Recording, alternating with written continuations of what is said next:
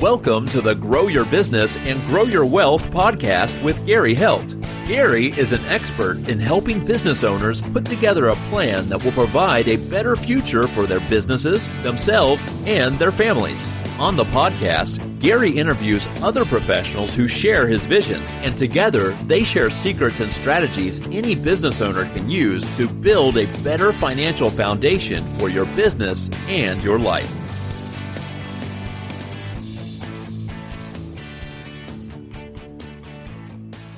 Welcome back to the podcast. This week, my guest is Crystal Caruthers, and she is a real estate investor. Welcome, Crystal. Thanks, Gary. It's really a pleasure to be here with you. So, Crystal, what made you want to get into real estate? It was kind of accidental. I had been an electrical engineer, and when we had children, I wanted to be home with them more often. I was working some part-time, but to be honest, I never really loved engineering.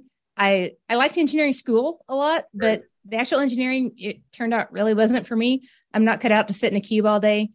And so one night when my daughter wouldn't sleep very well, I was up with her and I stumbled onto a book about wholesaling, doing creative real estate just for free in the Kindle store.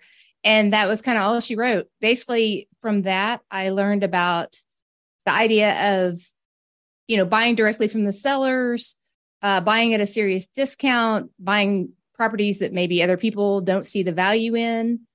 And after that, I convinced my husband to at least attend a local RIA meeting with me, a Real Estate Investors Association meeting. And I found out years later that he only agreed to come with me because he thought it was a scam and he was coming to keep me from buying something. So we did end up buying something, but it was at least a month later. We ended up signing up with a local mentor, and that was the best decision we could have ever made.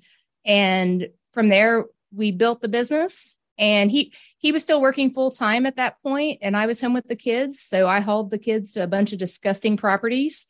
Right. I think it's probably good for their immune systems. Right. And in the meantime, my husband, he still supported the family and worked full time, and he would handle our rehabs. At lunch, he'd go out and check the jobs and do all that. So he played a very important role as well. And so after about 4 or 5 years of that, we were actually able to get him to leave that job. And he's been full-time in this as well. And now our kids that are 10 and 14, they're both in school. So it feels like we have all kinds of time compared to the early years. Right. So it was only 2 years ago that we started doing commercial real estate. Okay. So now over this time, how many deals have you guys done? Well over 100. Okay. Primarily, we were buying single family and duplex deals for the first, 7 or 8 years that we were doing this. In 2020, with the eviction moratorium and all of that stress, we decided maybe it was a good time to move into some different asset classes that maybe the government wouldn't tell us that we couldn't collect rent on. And so we've been focusing on commercial for the last 2 years. Okay. And one of the things I like about commercial is, you can do just several deals a year and actually make way more money than if I was buying 30 houses. Right. Right. Now, when you guys are doing these, because you were talking about the distressed homes and some of the rehab and stuff, Are you buying these properties to just rent them, or are you flipping them, or what all are you guys doing? We have primarily been buy and hold investors, but I feel like we've done almost every kind of single family deal anyway. I'm finding in commercial that it's so much more creative. And so there are deals that I haven't even dreamed of doing in commercial yet. But mainly buy and hold because we really like to focus on passive income. Right. Also, we don't like paying more taxes than we have to. And when you wholesale properties or you flip them, it's always great to get that extra capital, but you're only focused on that one property or two properties at that time, and you tie up your capital, whereas we could do it much faster getting in rotation as rental properties. And ultimately, that's what we want, is that passive income coming in. We didn't want to replace this and just make it another job per se, where when we stopped doing it, it wouldn't pay us anymore. Right, right. Now, our listeners are probably sitting thinking, it's like, okay, well, how were you able to finance all of this? I mean, have you done, you're saying that you guys have done, 100 deals, now gotten into commercial, because lots of times commercial ends up being more expensive. How have you guys found financing for these type of deals? Right. It helps that my husband used to be a banker, so he speaks bankerese very well. He knows, how to relate to them. So primarily, most of our projects have been funded by banks. We had a bit of a nest egg set aside, so that got us started in the beginning. But, basically, we always buy at a discount. Mm-hmm. And so that enables us to just keep building on that equity instead of having to leave a bunch of equity in each deal. Historically, though, some of our best deals have been seller financed. I really love crafting the creative deals, coming up in the negotiation with things that might make the seller really happy and it doesn't bother me at all, or vice versa, something that they can easily give me, but it makes my deal way better. And seller financing is often one of those things. So I'm always seeking out deals where the sellers would be open to that. Mm-hmm. We also work with private lenders. So we work with a lot of investors now, but that was where we first started working with investors, because we would work with friends, acquaintances, just people that we had met that wanted to get an above average return compared to what they were getting in their CDs or whatever at that time, but they were comfortable with real estate.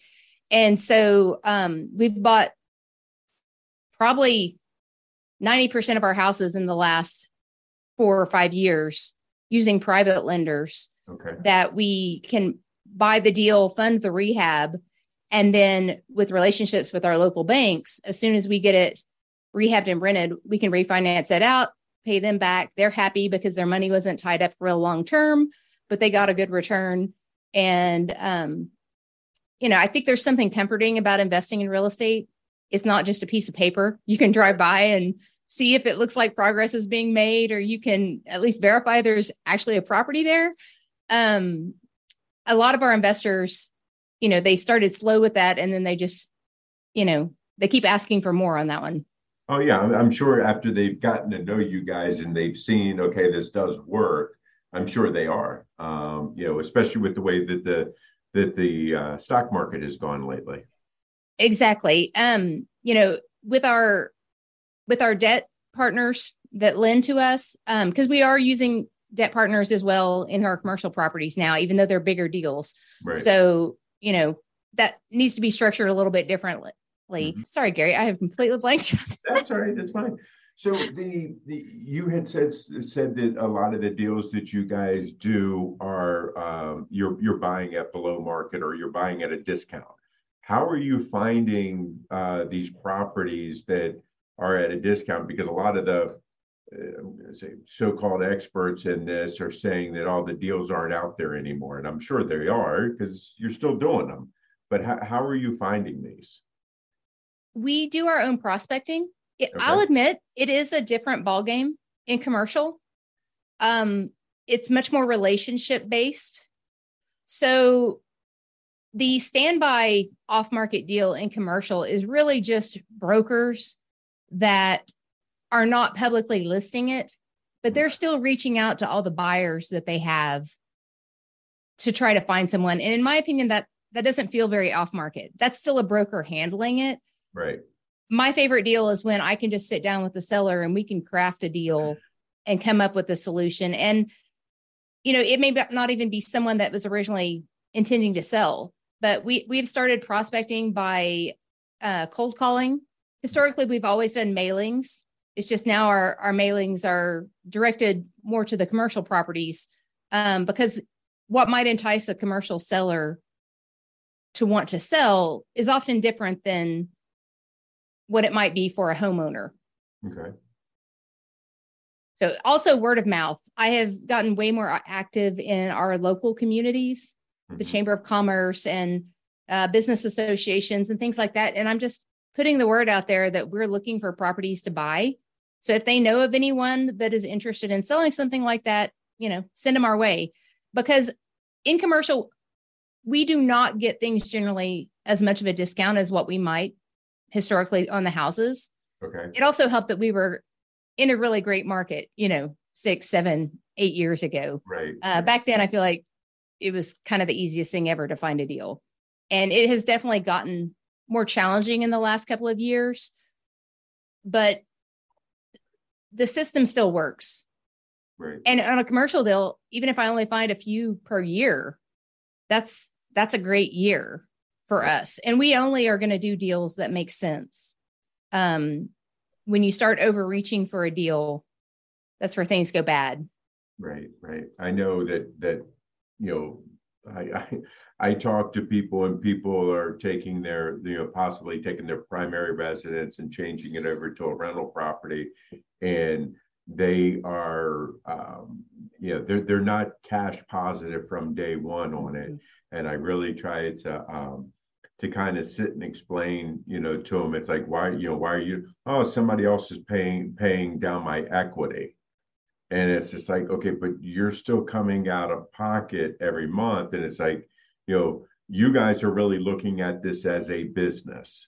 And a lot of other people get into real estate, and they don't look at it as necessarily as a business. What are some of the other common mistakes that you're seeing people make when they try to get into what you guys are doing? I would say, like you're speaking of, not factoring in all the other costs. Mm-hmm. Like if you're not even cash flow positive after paying the mortgage, you're really, really not cash flow positive when you factor in maintenance. If you're using property management, some people's taxes and insurance aren't escrowed, and those things certainly do go up every year. Oh yeah. So, if you get in a flat market where maybe the rents aren't going up, well, then your fees can still go up. So in the early years, we would look to cash flow at least $300 per door after all of our anticipated expenses. Now that's gotten a lot harder to do through the years. And we approach the commercial business differently. I have a much more elaborate spreadsheet for the underwriting of our commercial deals, but often people are banking way too much on appreciation. Yeah. It helps that I'm in Oklahoma, which, we have good rents, but we don't have the wild appreciation that maybe California or Phoenix do. Right. And that forces us to be more realistic. I would never dream of keeping something that wasn't cash flowing after every expense. Right. Not just barely. And we learned that was a great strategy when we had a terrible ice storm a couple of years ago, that we didn't have a single claim that was big enough to file on our insurance. But when it was said and done, we were out about $38,000 in tree work. Like, it was outrageous how bad that ice storm was. And there was no way to get that back easily. Right. That's years profit. If we weren't, that even at our cash flows, that's a lot of profit. Oh yeah. And if you were not cash flowing, that's just straight out of your pocket. So I'm very, very passionate about financial education. Mm-hmm. And so, we have mentored people in our local community. We've taught on conference, like cruises, things like that. I love the idea of educating kids. Mm-hmm. When they're young, teach them how to invest their money, because they've got their whole life that, that money can appreciate. And so I would never advise for people to start acquiring a lot of properties or even just investing passively without at least doing some level of education. There's a lot of free education online that you can do. And if you're really wanting to start adding properties, I definitely encourage people to reach out to their local REIA groups. I think investors are extremely generous with their knowledge, probably because we all like to talk. Right. And so we love a captive audience that we can tell all about, our huge fails and our huge wins and all of that. So, whether you're paying for a mentor or you just go and hang out at these meetings, it's a valuable resource, and not necessarily a really expensive mentor. I don't think you have to do that. especially if you're just getting started.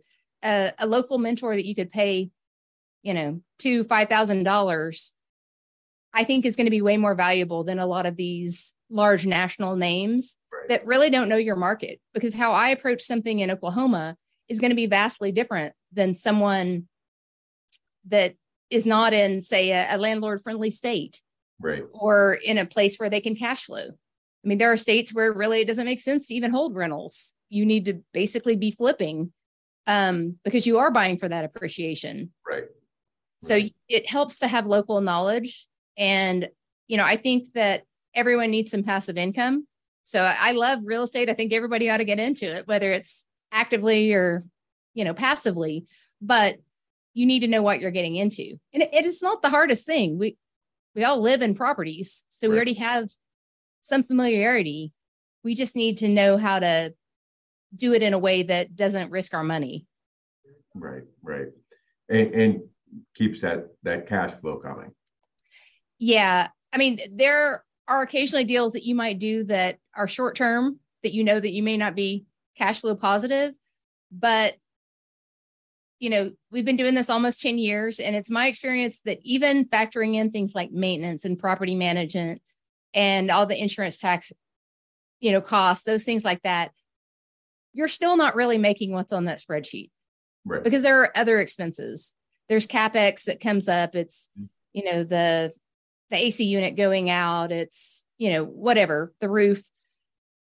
And you need to plan for those. If you're,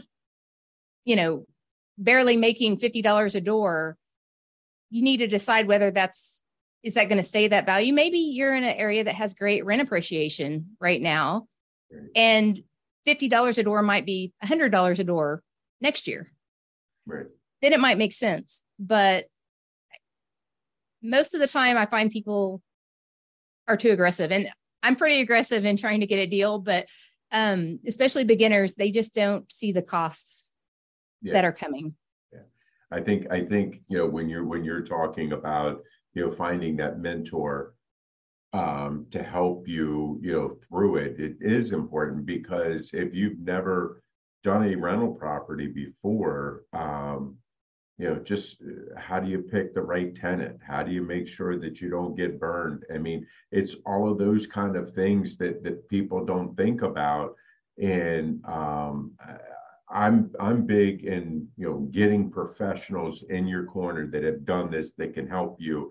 Some people are big DIYs and stuff like that. But I think when it comes to a lot of the things that you're doing, especially from the legal side, the DIY is not the way to go. I've seen too many people get burned for it because they're pulling down, a lease, and that lease isn't good in their state. And they end up getting burned on it. So, I have bought a lot of properties from tired landlords or people that had a flip that they were going to do on the side, and it's been a year and they're sick of paying the payment and they just need to get out of it. And so I always say that you should either get education to be a landlord professionally, because I promise there are professional tenants out there that know in our state, it's called the Landlord Tenant Act. We've had tenants that know it just as well as us, but at least we knew it too. If you're not wanting to be the landlord, which there's certainly nothing wrong with that, you just have to factor that cost in your deal and then hire a professional manager. But you still need to know enough about it that you can manage the manager. You need to have an idea of, is this a reasonable cost?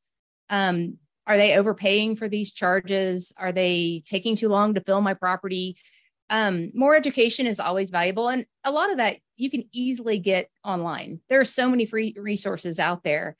And frankly, that's one of the things I love about what we're doing now. As we do these bigger deals, we're actually bringing in passive investors for the people that they want the value, of being in real estate, but they have no interest in ever being a landlord or even running it like a business where they have to oversee the property manager. And so now we're able to bring people in as equity partners on some of these bigger deals, and they can get the benefits of real estate while still having professionals run it and not having to deal with the day-to-day work. So that's also valid. But once again, you need enough education to be able to read the offering and know what you're investing in. Right. Earlier you were talking about, your kids and how you've gotten them involved in this with you and your husband. Mm-hmm. Can you tell us more about that? Yeah, I have to say this is one of the things that makes me the happiest is years ago, as we were dragging the kids to these houses, at one point my son said, well, can I get a house? I was like, yes, you can. And so I started trying to come up with how that would work. And so obviously it had to be a deal that cash flowed from day one. It needed to have minimal rehab because that is my least favorite part of the process. I love my children a lot, but not enough to do an enormous rehab.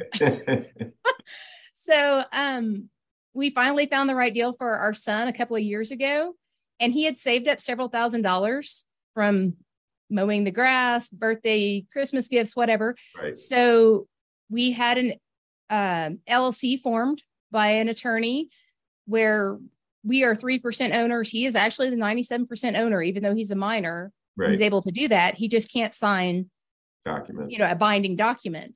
So I'm the acting manager until he's of age.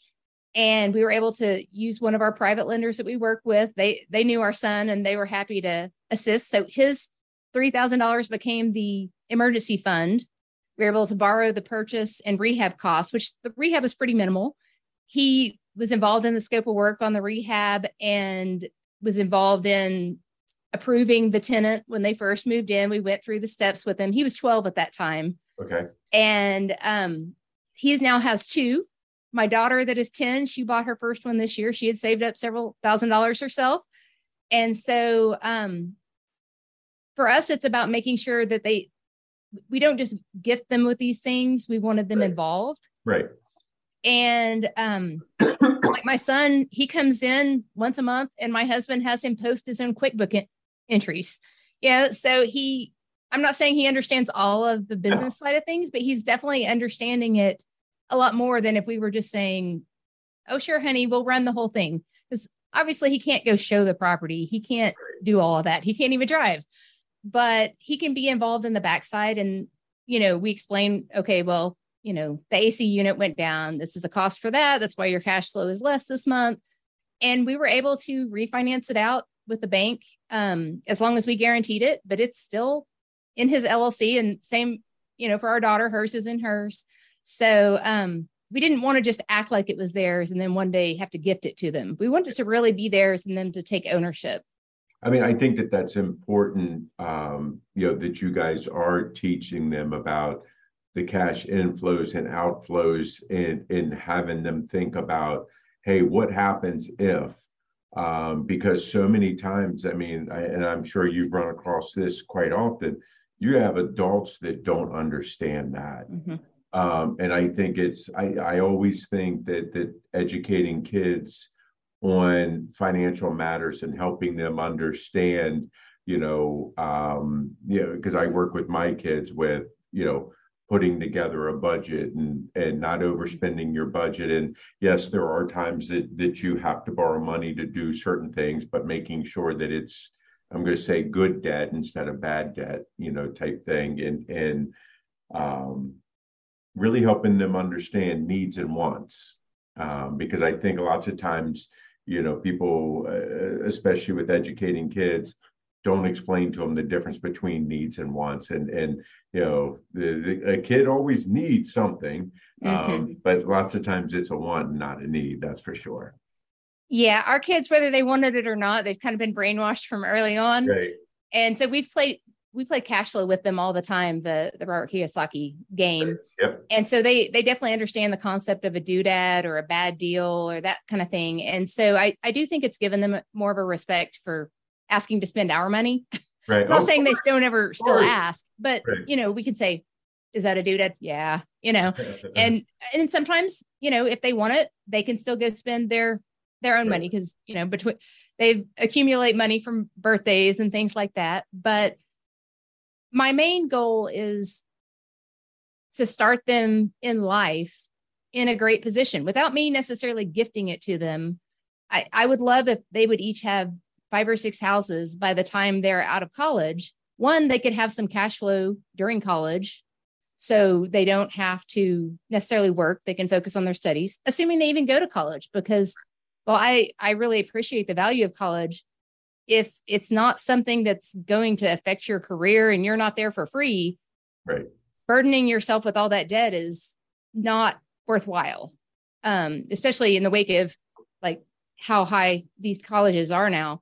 Right. So assuming they go, I would love to see them come out of school with, maybe several free and clear houses. If they could even have a base income of several $1,000s when they came out of college, honestly, it really could affect their entire trajectory of their career, because kids always want to do things like be a rock star or a marine biologist or a painter. And then at some point they grow up and they're like, oh, I'm going to be an accountant, or I'm going to be a lawyer. Hey, wait a second. Don't knock the accountants. Hey, I'm not saying that it's not a wonderful profession, but that probably wasn't what people were aiming for at 5. Right. And I mean, I wasn't aiming to be a real estate investor, and turns out it is my passion. Right. But I want them to have the ability to choose things because they already know how to invest their money, use it. And we can use time to their advantage, because right. people really are paying off their mortgages because there's their cash flowing and we don't let them take anything out of it. So right. No, I think it's always important. And I think that because your kids have this background as they go through life, they're going to be looking a lot more at, okay, does this really make sense for me to spend this money in this way, and the value? And I think that lots of times, when you're looking at college, and, people stay in college so long because it's not their money, and they don't look at it that way. And I think that what you're doing with them is a great thing, and it's going to really help them, in the long run. Even if they decide later on in life, I don't want to have anything to do with real estate, they've had that business concept, given to them and taught to them. I think that's important. Thanks. Yeah, that's what we're shooting for is, they may not love real estate like I do, but they'll have a nice nest egg, and maybe they want to start a business. Maybe they just want to have, park that with property managers their whole life and just have the cash flow. Whatever it is, they will know how to manage it. So that's my main goal, not to live their life for them, just to educate them as best I can. And I feel like I go around like spreading the gospel of real estate or just passive income in general. Right. You never know when you might need to have money coming in because you can't work. COVID showed that. You might have someone you need to stay home with. You might get ill. So many options, and passive income just makes everything better. Yeah. And it doesn't have to be real estate. There's other options, but I feel like so many people don't even realize that is a valid option. Right.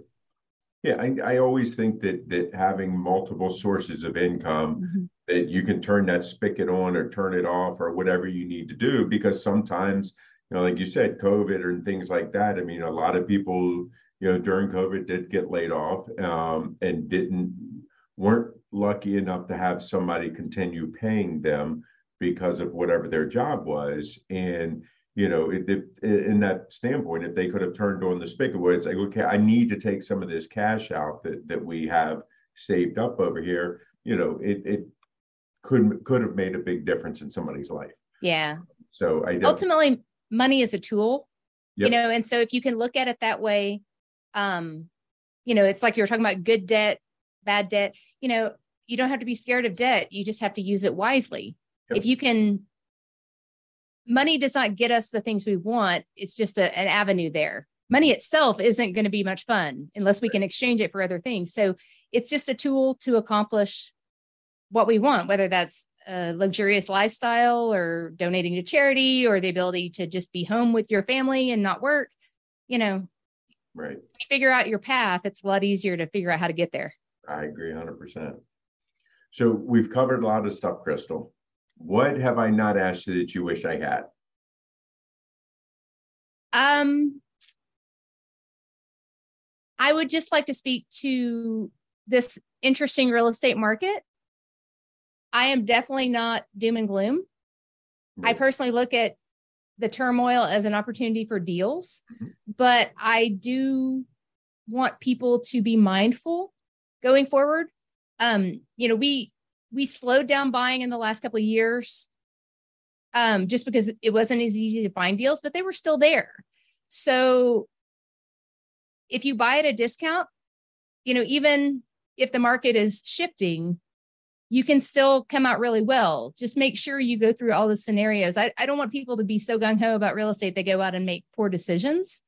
Just watch the cycle. This is a marathon. It's not a sprint. And, while some people struggle with taking action too slowly, this is one where maybe it makes sense to at least see what's happening. But I don't think it needs to scare people out of real estate at all. Right. I think there are going to be huge opportunities in the next few years. And you just have to plan for, okay, what if interest rates go up? Okay, what if rent doesn't continue going up? You just run through your scenarios. And if it makes sense, buy that property, right. Or seek out someone to invest in that is experienced in it, because there are a lot of experienced investors. You can meet them everywhere. Once you know where to look, we're out there, a bunch of us. Yeah, and I think finding the silent investors are really out there also. I think there's a lot of people that are out there that are willing to lend money in the short term, to help people also. Yes, and also, so what we're also doing now is taking equity partners. And one value that we actually didn't realize would be so powerful for our investors is the tax savings that some of them can have, because now they're actually owning the property. They're getting a huge amount of depreciation the way we're structuring the deals. And so with the right kind of investments and talking to their tax strategists, we can actually save people a lot of money doing it that way. So it's kind of exciting now seeing like what we're able to offer people. And just like in real estate, it's all so creative. You're only limited by, what your imagination can come up with when it comes to how to structure these deals or, how to make money on something. Right. So Crystal, if people like what they hear and they want to reach out to you and talk to you, I know you said that you guys have done some counseling and some teaching programs and stuff like that. How can they reach out to you? Sure. You can find me on Facebook, Crystal Tyler Caruthers, and I also run a local free educational meetup in Oklahoma City called the OKC Multifamily Commercial Meetup. My website is a good option. It's chromiscapital.com, CHROMIS capital.com, or you can email me at crystal@chromiscapital.com. But I love to talk real estate, so people are more than welcome to reach out, whether they, are actively investing or passively, or they're just interested in learning more. I have lots of good resources. I can point you in good directions. Great. I really appreciate your time today, and I'm sure our listeners have picked up a lot today, and I'm looking forward to see where this goes. Thanks, Gary. It was really a pleasure. Great. Thank you. This week, our guest was Crystal Caruthers. I will see you guys next week. This show has been produced by Market Domination, LLC. To discover how you can have your own show completely done for you and turn it into a real published book and become the authority in your marketplace, go to www.marketdominationllc.com/podcast offer. This podcast is a part of the C-Suite Radio Network. For more top business podcasts, visit c-suiteradio.com.